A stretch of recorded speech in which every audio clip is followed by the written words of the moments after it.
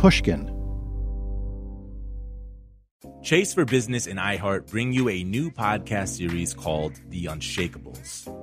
This one-of-a-kind series will shine the spotlight on small business owners like you, who faced a do-or-die moment that ultimately made their business what it is today. Learn more at chase.com/business/podcast. Chase, make more of what's yours. Chase mobile app is available for select mobile devices. Message and data rates may apply. J.P. Morgan Chase, N.A. member FDIC 2024, J.P. Morgan Chase & Co. The most innovative companies are going further with T-Mobile for Business. The PGA of America is helping lower scores and elevate fan experiences with AI coaching tools and 5G connected cameras. AAA is getting more drivers back on the road fast with location telematics. And the Las Vegas Grand Prix is powering race day operations with 5G connectivity, giving fans an experience at the speed they deserve. This is accelerating innovation with T-Mobile for Business. Take your business further at T-Mobile.com/now. If I asked you to close your eyes and tell me what Shakespeare sounds like in your mind, what kind of sound would you hear? Tapping of a pen on the paper. Yeah, just like thinking of, in the scribble of like an old fountain pen writing, like it's very sharp sounding. And if someone were speaking his lines, what would they sound like to you? I feel like he would have an English accent. Yeah, probably English. Was he even English? He was English. Oh, okay, cool. Yeah, not American. Wouldn't sound American. Yeah, I mean, it could have been like super proper English, like what an English man would say, like a scholar. Can you imagine a time in America where people would be willing to die over Shakespeare? I believe in disagreement. I think it's a good thing. I think people should test their views and talk to other people and so on. But violence, we draw the line. No, not violence. No. Not violence. It's hard to imagine that, art could inspire people to violence like that. It's true. There was a time in America when Shakespeare was important enough to die for. The year, 1849. America's been independent for less than a century. The place, New York City. Then, just like now, it's the great melting pot of American life. English culture still looms large, especially in upper-class New York. But there's also a huge Irish population, heavily working class, and they loathe the English and everything they represent. Theater is the popular art form of the day. Rich people, poor people, refined, rough, everybody loves to go see a performance. And there's a lot of Shakespeare, for sure.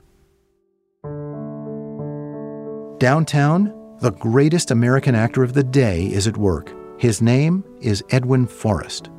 He was born in Philadelphia, just like the country, and he's a living, breathing symbol of the American spirit.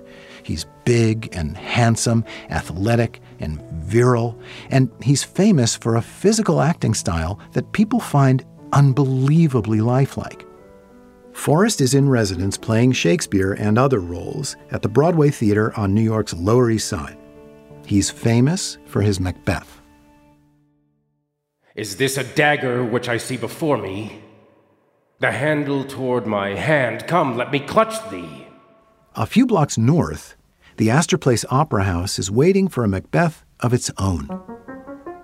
The famous English actor William Charles Macready is on an international tour, and he happens to be Forrest's greatest rival. Macready is everything Forrest is not: classical, elegant, a little fragile, a little effete. And pity, like a naked newborn babe, shall blow the horrid deed in every eye. The tears shall drown the wind. He's got a following too, the uptown crowd, and certainly not Forrest's Irish fan base. The Opera House is brand new, its tickets are really pricey, and its vibe is deliberately posh. It's intended for the toffs, the upper-class New Yorkers who are ritzier than the folks on Lower Broadway. Macready is known for his Hamlet, and for one moment of it in particular. At the point in the play when Hamlet announces that he's going to feign madness, Macready takes out a big handkerchief, and he does this crazy dance. English audiences go nuts. Forrest sails to England to see it, and he gets himself a prime seat at Macready's theater. When the handkerchief dance comes along, Forrest stands up, and he starts hissing loud. The feud is on.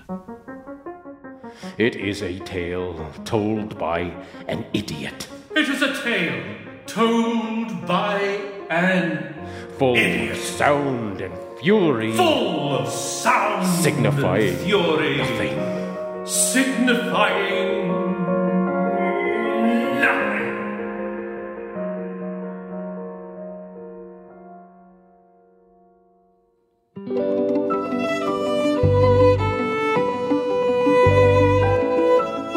I'm Barry Edelstein, Artistic Director of the Old Globe in San Diego, one of the country's leading Shakespeare theaters.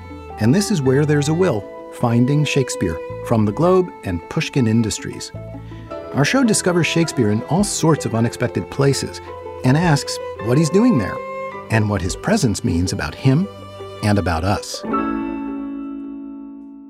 My companion on this search for Old William is a friend and colleague with their own deep interest in Shakespeare, M. Weinstein. M's a director and writer who works on television and film and stage, and Shakespeare has been a big part of their life. Hey, Em. Hey, Barry. Thanks for having me. This Forrest-Macready rivalry is really juicy stuff. People don't know much about it or about how much Shakespeare meant at that time.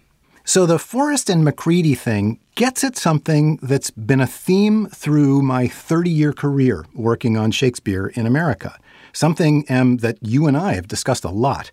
And that is the notion that there is such a thing as an American Shakespeare.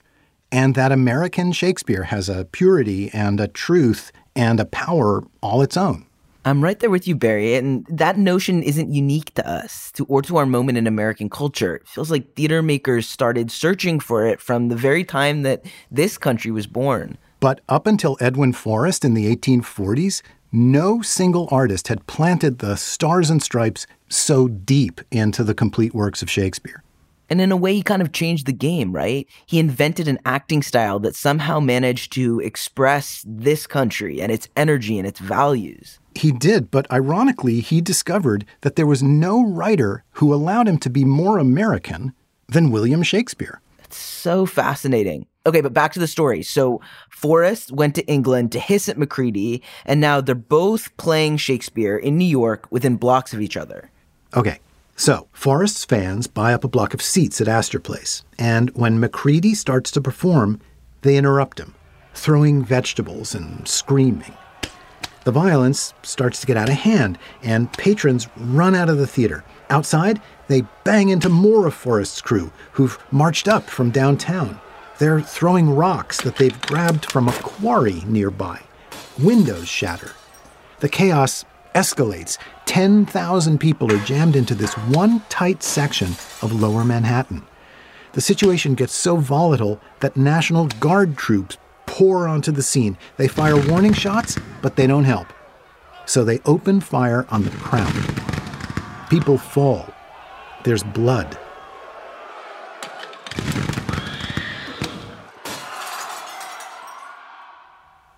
By the time it's over, dozens of people are injured, and 22 are dead in the streets. It's the worst riot in the young country's history, and it centers on whether or not Shakespeare is American. Em, it's an amazing story, isn't it?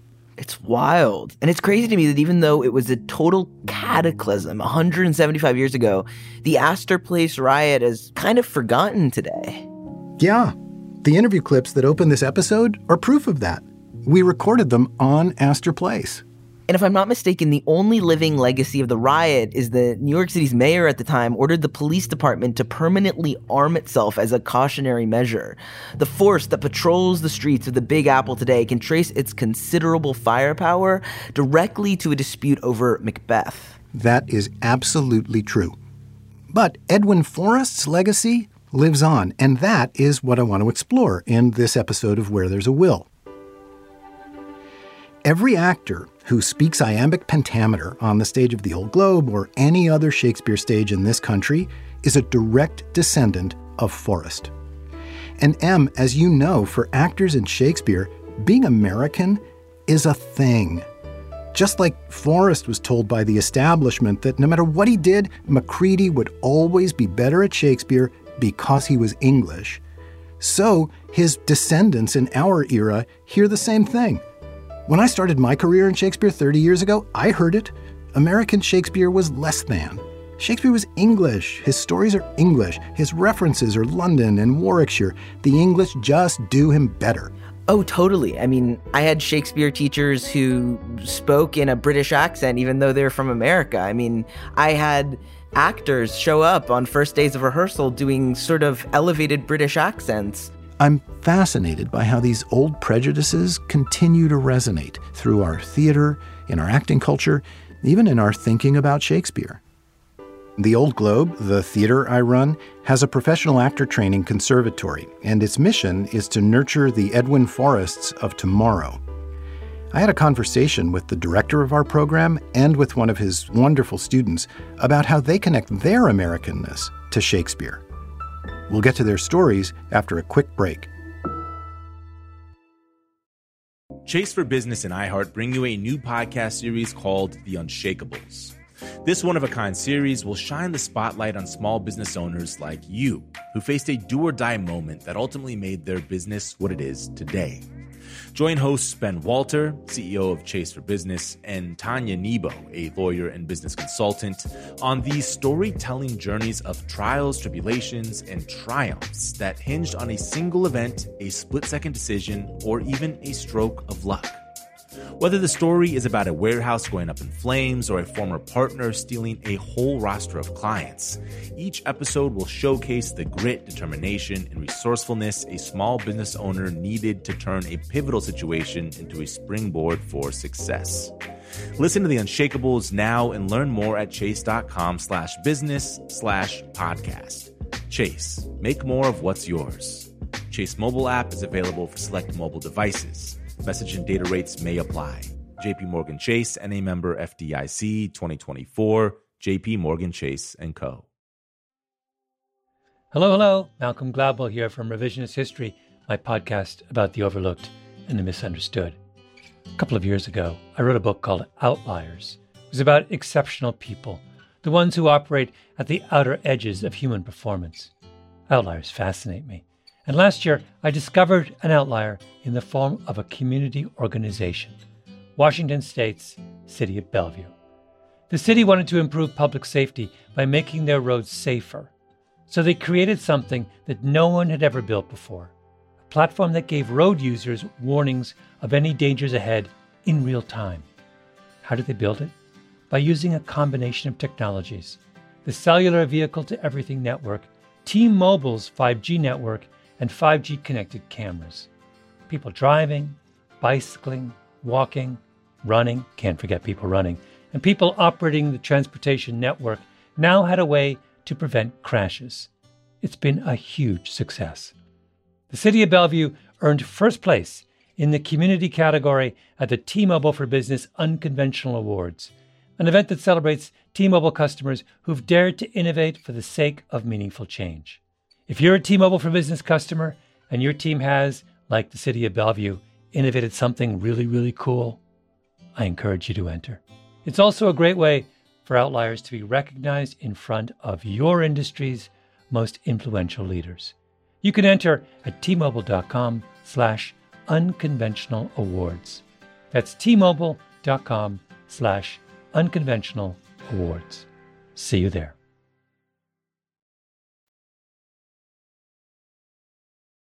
I'm Jesse Perez. I grew up in East Los Angeles, California. I moved to New York to study theater at the Juilliard School when I was 18 in 1996. Jesse's a professional actor with a long list of major Shakespeare credits. He's also one of this country's great acting teachers. Jesse and I first met like 25 years ago when I taught Shakespearean acting at Juilliard, and he was my student. Now, all these years later, he directs the Old Globe and University of San Diego Shiley Graduate Theater Program. And in that gig, he's a maker of future Edwin Forrests. Jesse, my experience as a young Shakespeare director in New York was characterized by a fair amount of Anglophilia pushing back against American artists. There really was a sense that if you weren't English, Shakespeare wasn't for you. And I wonder if, in your experience as a young actor, either in training or at the beginning of your career, you ran into that too. I did. You know, it's hard. It was hard not to. I mean, I came out to New York in the 90s, and I remember when they were teaching us Shakespeare, it sounded English. It sounded British. It sounded like absolutely not me. And so there was a right way to do it and a wrong way to do it. And the wrong way was, I felt, me doing it the way it lived in me, the way I wanted to say those words. Jesse discovered Shakespeare some years earlier when he was in high school and fell in love with him. And just like Edwin Forrest, he discovered that he and this writer could achieve powerful things together. I went to the Los Angeles County High School for the Arts. I didn't really know him then. I was working on like Lorca and Tennessee Williams, you know, but I loved language. And then eventually they decided to produce Twelfth Night. And I auditioned, and I got the part of Sir Toby Belch. And it blew my mind. Sir Toby Belch is one of the great comic characters in all of Shakespeare. He's a loud, drunken, anarchic hurricane of a man. And it was interesting because my brothers, my two siblings, came to see it. And they were like, out of all the plays we saw you be in high school, that was our favorite. And I was like, man, that's Shakespeare. You liked me in Shakespeare, and we did all sorts of different things in high school. And they were like, oh, we have an uncle like that. And so that was my first introduction into Shakespeare and being like, oh, is this connected to me too? Classical actor training in the late 1980s when Jesse was at Juilliard focused really heavily on what American stage speech should sound like. I'll give you 10 points if you can guess what they taught. And there was a book, right, that taught you how to speak. Yeah. What was it called? Speak with Distinction. Speak with Distinction by Edith Skinner. And what sound did it create? A very British sound. Which very they called Mid-Atlantic, yeah. Right? They called Mid-Atlantic. Yeah. Nobody lives in the Mid-Atlantic. Exactly. It was a made-up sort of sound that, the behind it is that you would be understood in the theater if you spoke this way, right? Back in the 500th seat. And so you start wondering, am I not understood in life if I don't speak that way? Can you do 2 lines in the way Edith Skinner wants it to sound, do you think? Who's there? And that's how I would say it, right? It's the opening of Hamlet. No? Right. Who's there? And it really is this sort of bombastic, the R's are a little softer than an American R. Who's there? Wow. Who's there? And there's the famous ask list, yes. Right? Ask, pass. And in truth, no living person on planet Earth speaks that way. It's an artificial construct. It's this sort of hybrid of what an American sounds like and what an English person sounds like. Yeah. It feels neutralized. Yeah. It's almost lack of character, right? It's like, oh, so the person's going to walk out on stage and then speak like that. Why aren't they speaking like themselves? Barry, it's so archaic that, I need to take a new voice and speech class to actually get in there. And we teach it at our school. But you don't use speak with distinction. We do not use speak with distinction, and we're using new techniques where we bring the actor that's in front of us to get their voice in the work and then start sharpening the way they speak. It's amazing. And there's a bunch of old dusty copies of Edith Skinner sitting in a closet somewhere. It seems like Jesse really wants actors to sound like themselves, to find their own voice. And he wants them to find their own voice inside Shakespeare. He wants artists to make a genuine, personal connection to the material, just like he did starting out, and just like his family did when they watched him on stage. He wants artists to own Shakespeare. It becomes this thing where once you try and you break through, you can't stop. Because all of a sudden something happens to you that you can't really name, but you want more of it. I grew up hearing the name Shakespeare because I did theater in middle school and all of that stuff, but never was taught it. That's Jeffrey Rashad, one of Jesse's acting students. Never read anything in English class, which everyone seems to do, and I was like, oh, maybe Milwaukee's school system failed us. Who knows? Jeffrey's a generation younger than Jesse, but that same bias against American actors in Shakespeare was still around when he was starting out. The energy and the air of it was there. The presence of it was there. And it's not just because it was Shakespeare, but I think that a lot of what I was feeling growing up and being an actor of color was that your lane was not in the American theater at all. Your lane was Black theater. But just like Jesse, and just like Edwin Forrest before them both, Jeffrey found himself falling deep into Shakespeare. And after a while, he built his own relationship with this writer and these texts, and he found himself there. He heard his own voice in Shakespeare's characters, and he saw his own story in the play's stories. Initially, yeah, we have things set across the pond, talking about kings and all these other things, which gives everyone an equal access point into it. You know, people can come in with fresh new ideas because we're not carrying the trauma or the history of the thing with us. You know what I mean? So I think that people from all different cultures can come together and make this thing a new thing. Yeah, when I hear Jeffrey or Jesse or you saying that someone told them that the English do Shakespeare better than the Americans, what I really hear is this sort of code. English really means white and male and WASP and educated and upper class. Certain interests will always claim Shakespeare as their own, and then they'll use him to keep others out. Back in Forrest's time, the working-class Irish were the ones on the margins. In the next generation, it was the next outsider group, Italians or Germans or Jews. Then it was people of color or trans people. Totally. I mean, historically marginalized populations are often excluded from participating in a range of American institutions. Shakespeare's only one of them. But you know what? It's hard to stop artists from making art. There was a Black Shakespeare company in New York City 20 years before the Astor Place riots. By the early 20th century, downtown Manhattan had Shakespeare theaters in Italian, German, Yiddish.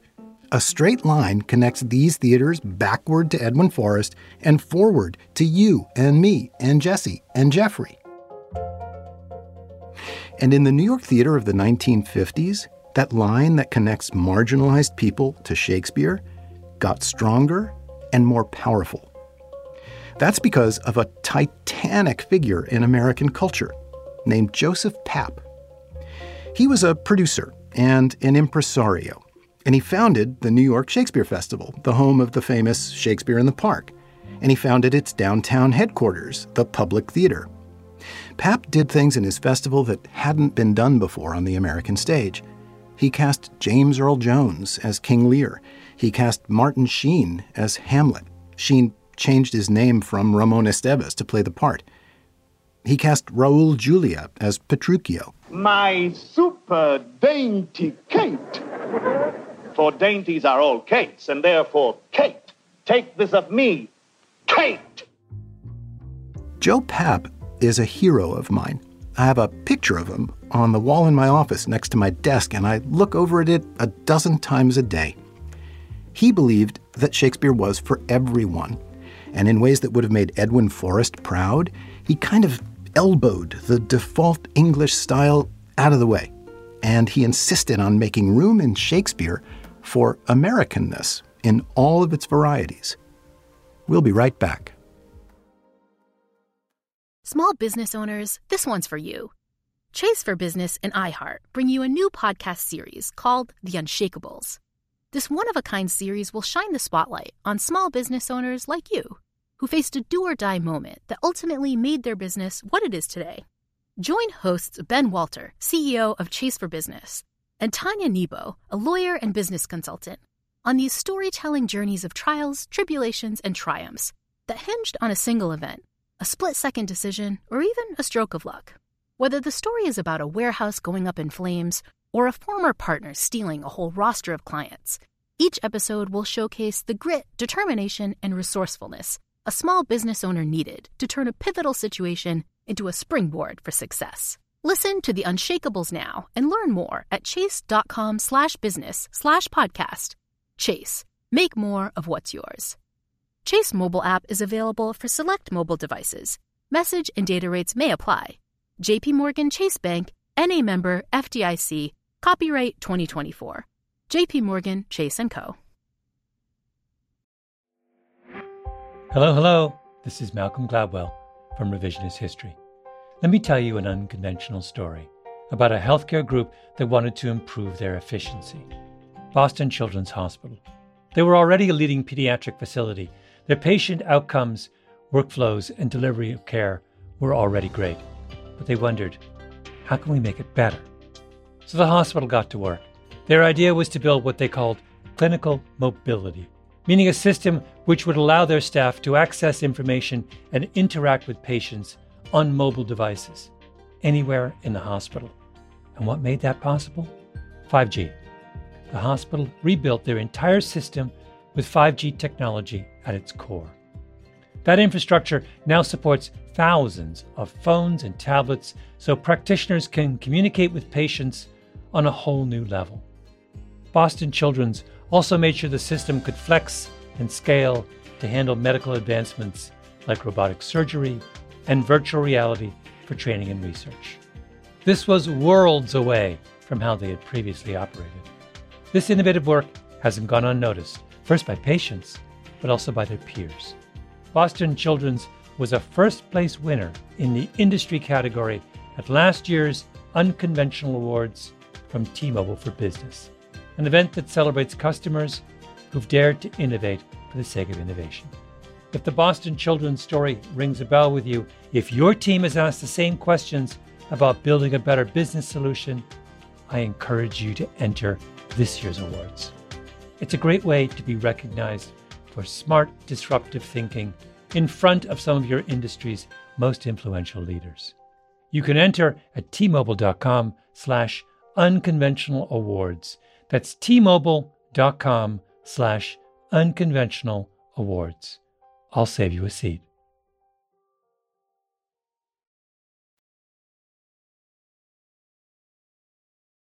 Pap's successor as artistic director of the Public Theater is Oscar Eustis.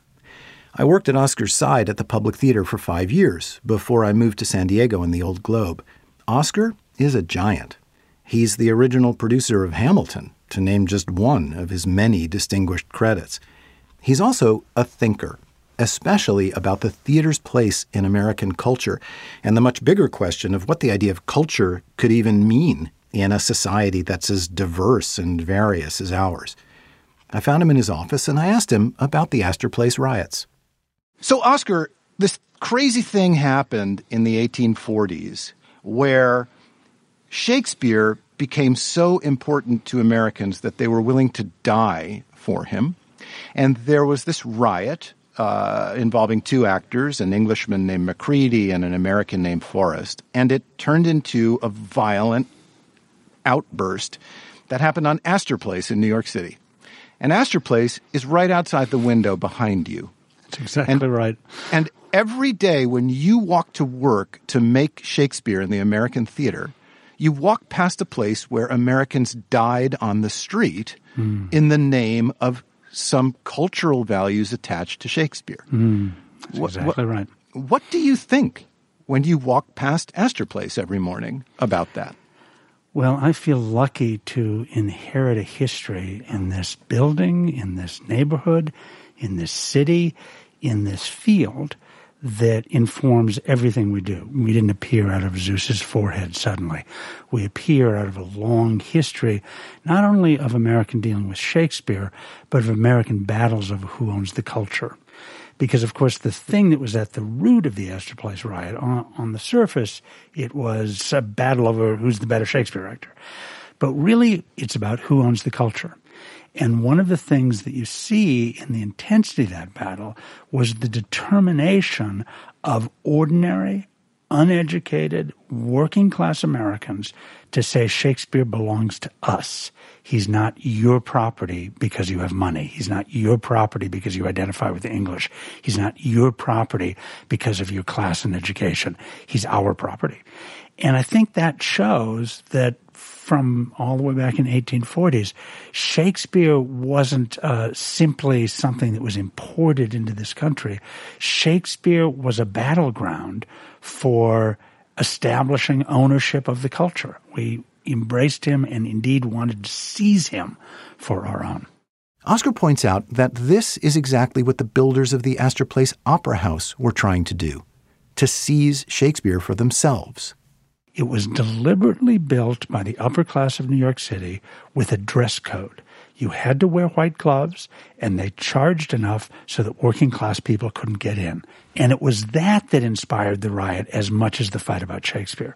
The idea that we don't want to let culture separate into the high and low. We insist that we want to all go to the same theater together. And if you won't let us, a bunch of us are going to die for it. I asked Oscar why he thought this episode in American history had been forgotten. Was it because Shakespeare just isn't as present in American life today as he was back then? I think that another way of thinking of it is that the toffs at the Astor Place Opera House won. They managed over the almost 2 centuries since then to bring Shakespeare to their places so that Shakespeare belongs to the academy. Shakespeare belongs to graduate schools. Shakespeare belongs to the highly educated Anglophiles in this country and was essentially taken away from the working people. Who is Shakespeare for? This is the question behind the Astor Place riots. And it's the question every one of us working on Shakespeare asks every day. How do we make a Shakespeare for everybody? And how can we make sure that the Macready crowd, the opera house audience, doesn't get to monopolize him? Oscar answers that question by reminding me of the conditions Shakespeare encountered making theater in his own day. Shakespeare was faced with entertaining the most diverse audience that any theater maker had faced since the ancient Greeks. He had illiterate groundlings watching the play at the same time as Oxford and Cambridge graduates watching the play at the same time as the aristocracy, and his job was he had to entertain them all at once. And in order to do that, in essence, without saying it out loud, you're making that audience understand that they all have something in common. They walk in as individual people from their own tribes and their own classes, but the act of watching the piece of theater together turns them into a city, turns them into a community of their own. And that's why I think Shakespeare is so vital for a democratic culture, because he can do that. He can make us all see ourselves in the play and in each other. I told Oscar about my conversation with Jesse Perez and Jeffrey Rashad, the head of the Old Globe's actor training program, and his student. How Jesse, who's Mexican-American, and Jeffrey, who's black, had their own run-ins with Macready's view of Shakespeare. And I reminded Oscar of my own collision with the Anglophile Shakespeare worldview, a perspective that his public theater has done so much to overturn. There is a fantastic tradition that I think it exists in all the arts, but I can speak knowledgeably about it in the theater, that people who are not fully accepted into the dominant culture have the best and most insightful view of the culture. People who were not WASPs, but who came from Irish Catholic traditions, Jewish traditions, and of course African American traditions, have always been the spark that actually illuminates something in the theater. And I think that condition of having at least 1 foot firmly outside the mainstream is a huge advantage for artists as they try to capture our time, because they're not completely embedded in our time. They're partially removed from it. And so otherness, I think, is actually a great perspective for revelation. This insight seems so crucial. There's always another outsider group in America. That's how American identity is formed, by bringing together people and cultures from elsewhere. And as we know, it's not always a smooth process. And the core of Americanness is not fixed. It shifts all the time as new groups and influences arrive at the edges and start to move toward the center. The Astor Place riot reminds us that again and again, Shakespeare has been a door that opens to let outsiders in.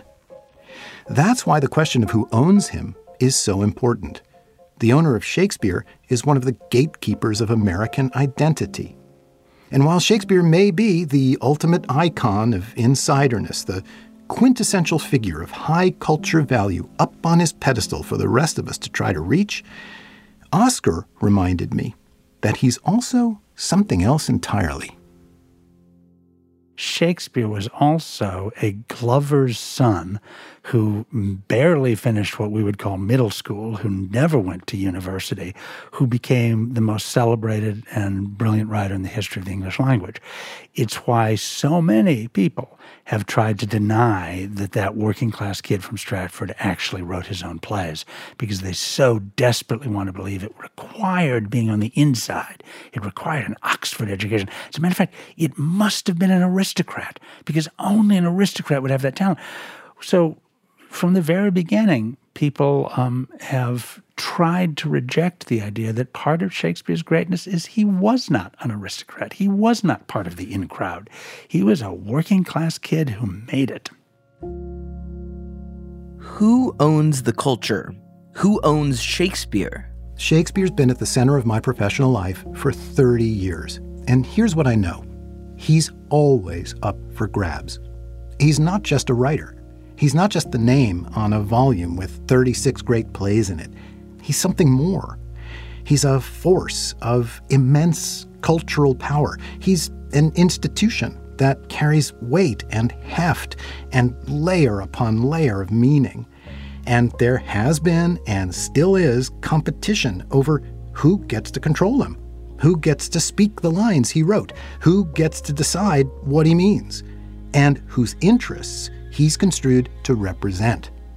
That's why he keeps showing up in places where we don't expect him, because in any corner of the culture where there's a hunger for the authority he confers, he'll appear. Shakespeare grants legitimacy. Forrest and Macready wanted to establish themselves as the greatest actors of their day, so they needed to prove themselves on Shakespeare. If you can excel at Shakespeare, then you're the best there is. On the other hand, he's a kind of portal that outsider groups and individuals step through in order to participate fully in the culture. Participation in Shakespeare becomes a kind of badge of authenticity. And on yet one more hand, he's like a magnet that draws people toward him. He becomes a kind of gathering place, a site where disparate groups can find some sort of common ground. He forges community. He brings consensus. When there's no other language we all share, we can at least agree that the lines of Romeo and Juliet are beautiful.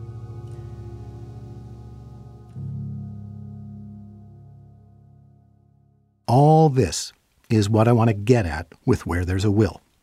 What is it about Shakespeare that keeps him showing up in surprising corners of our world? What does it say about him that he was once at the center of a debate about American identity that turned deadly on the streets of New York, and that now he's doing rehabilitative work in correctional facilities and helping kids on the autism spectrum to communicate and shaping our observances of our faith and showing up in the mouths of presidents and politicians? And what does it say about us that we keep putting him in these places? Jesse Perez and Jeffrey Rashad, custodians of the future of Shakespeare in America, are asking these very questions. And what I always do for the younger generation is I say, fight for your story. Find your story in it and fight for it. Put it out there. Make us see it. Be so specific and detailed with the text work, which we try to teach them, so that you put it on their lap, the audience's lap, and we can be like, okay, how do we deal with this now? Because it does belong to us. It's the English language. It was meant to be interpreted by everybody. So I'm just interested in what it means today. Why Shakespeare now? And they're here to tell us. My students are here to tell us. They're guiding the way. I am so glad to be entering into this work now, where the tide is turning on the attitude towards it and who can take ownership of this work. Because now I feel such a freedom to bring the work to me instead of having to do the work to get to it. I think it's more impactful. I think it's more dynamic when I bring the work to me, into my life, into my personal dramaturgy, into my story. When this body stands on the stage and speaks those words, it's a different thing from when this body does it. And that's because we've lived different lives. And because we're speaking this language, it automatically is mine. It's automatically mine to tell the world.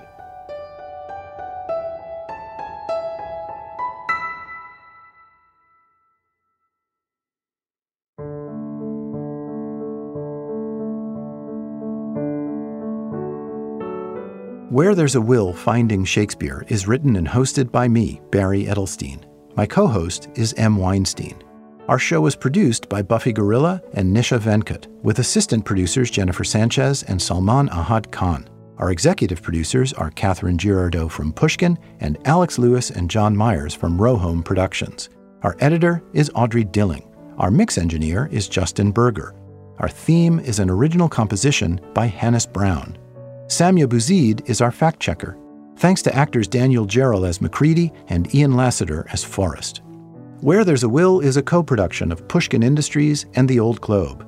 Barry Edelstein, that's me, is Erna Finci-Viterbi Artistic Director, and Timothy J. Shields is Audrey S. Geisel Managing Director of the Old Globe. For the Globe, thanks to Sound Director Paul Peterson and Assistant to the Sound Director Evan Eason. Director of Marketing and Communications Dave Henson, Assistant to the Artistic and Managing Directors Carolyn Budd. The Theodore and Audrey Geisel Fund provides leadership support for the Old Globe's year-round activities. To learn more about the Tony Award-winning The Old Globe, one of America's leading regional theater companies, visit theoldglobe.org. If you love this show, consider subscribing to Pushkin Plus, offering bonus content and ad-free listening across our network for $4.99 a month. Find the Pushkin Plus channel on Apple Podcasts or at pushkin.fm. To find more Pushkin podcasts, listen on the iHeartRadio app, Apple Podcasts, or wherever you listen to podcasts.